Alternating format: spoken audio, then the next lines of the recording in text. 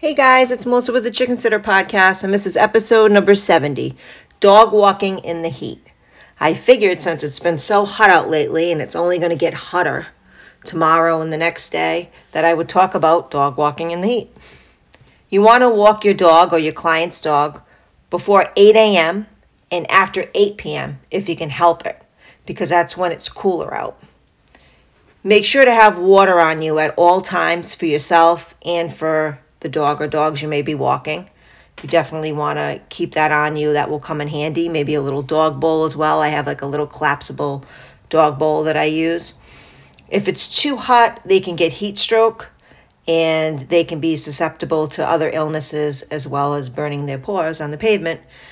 And sometimes, it may not be hot for you, but it's hot for them. And, if it's hot for you, it's certainly hot for them. Just so you guys can think about this, when it's 77 degrees out, the asphalt temperature is 125 degrees, which is crazy. When it's 86 degrees out, it's 135 degrees on the pavement. And when it's 87, it's even higher. So an egg can fry in 5 minutes on the ground when it's 131 degrees Fahrenheit. I've seen it on TikTok. It happens. I haven't done it myself, but let me tell you, that doesn't seem like a fun thing.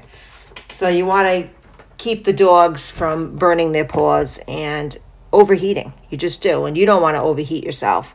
I mean, as a dog walker, I go with the flow, and if a dog normally has a 30-minute walk and it's 86 degrees out that day, I'll monitor them. And, some dogs just aren't feeling the heat. They want to walk out and walk back in. You want to make sure they at least get a potty break, a couple minutes of fresh air. But, if they're not feeling it, that's fine with me. If it's just too hot, I get it.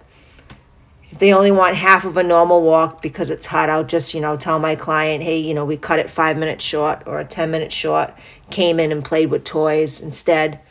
I don't cut my visit shorter, but I, might do a little bit of a shorter walk. It happens once in a while when it's a really hot day and the dog's just too warm. Just go with your gut. And if you think it's, too hot, you might even have to cancel the dog walk if it's 100 degrees out. That's kind of crazy. A dog does need to get out though. So you don't want to cancel if you can help it at all. I try not to cancel. I think I've only had to cancel a dog walk twice ever. Due to thunder and lightning and heavy rains. So you don't want to cancel. They're counting on you, whether they're there and they need the help or they're on vacation. You can't cancel. You just want to discuss with them, brainstorm with them if you're not sure or you're thinking of something out of the ordinary, and let them know what you did or what you're going to do. And they'll be fine with it. Just be open and honest. Communicate. Communication is key with your clients.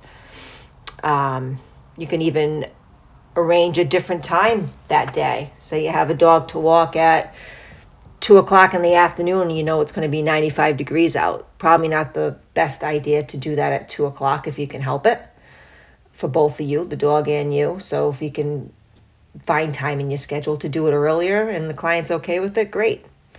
And, you work out something with the client.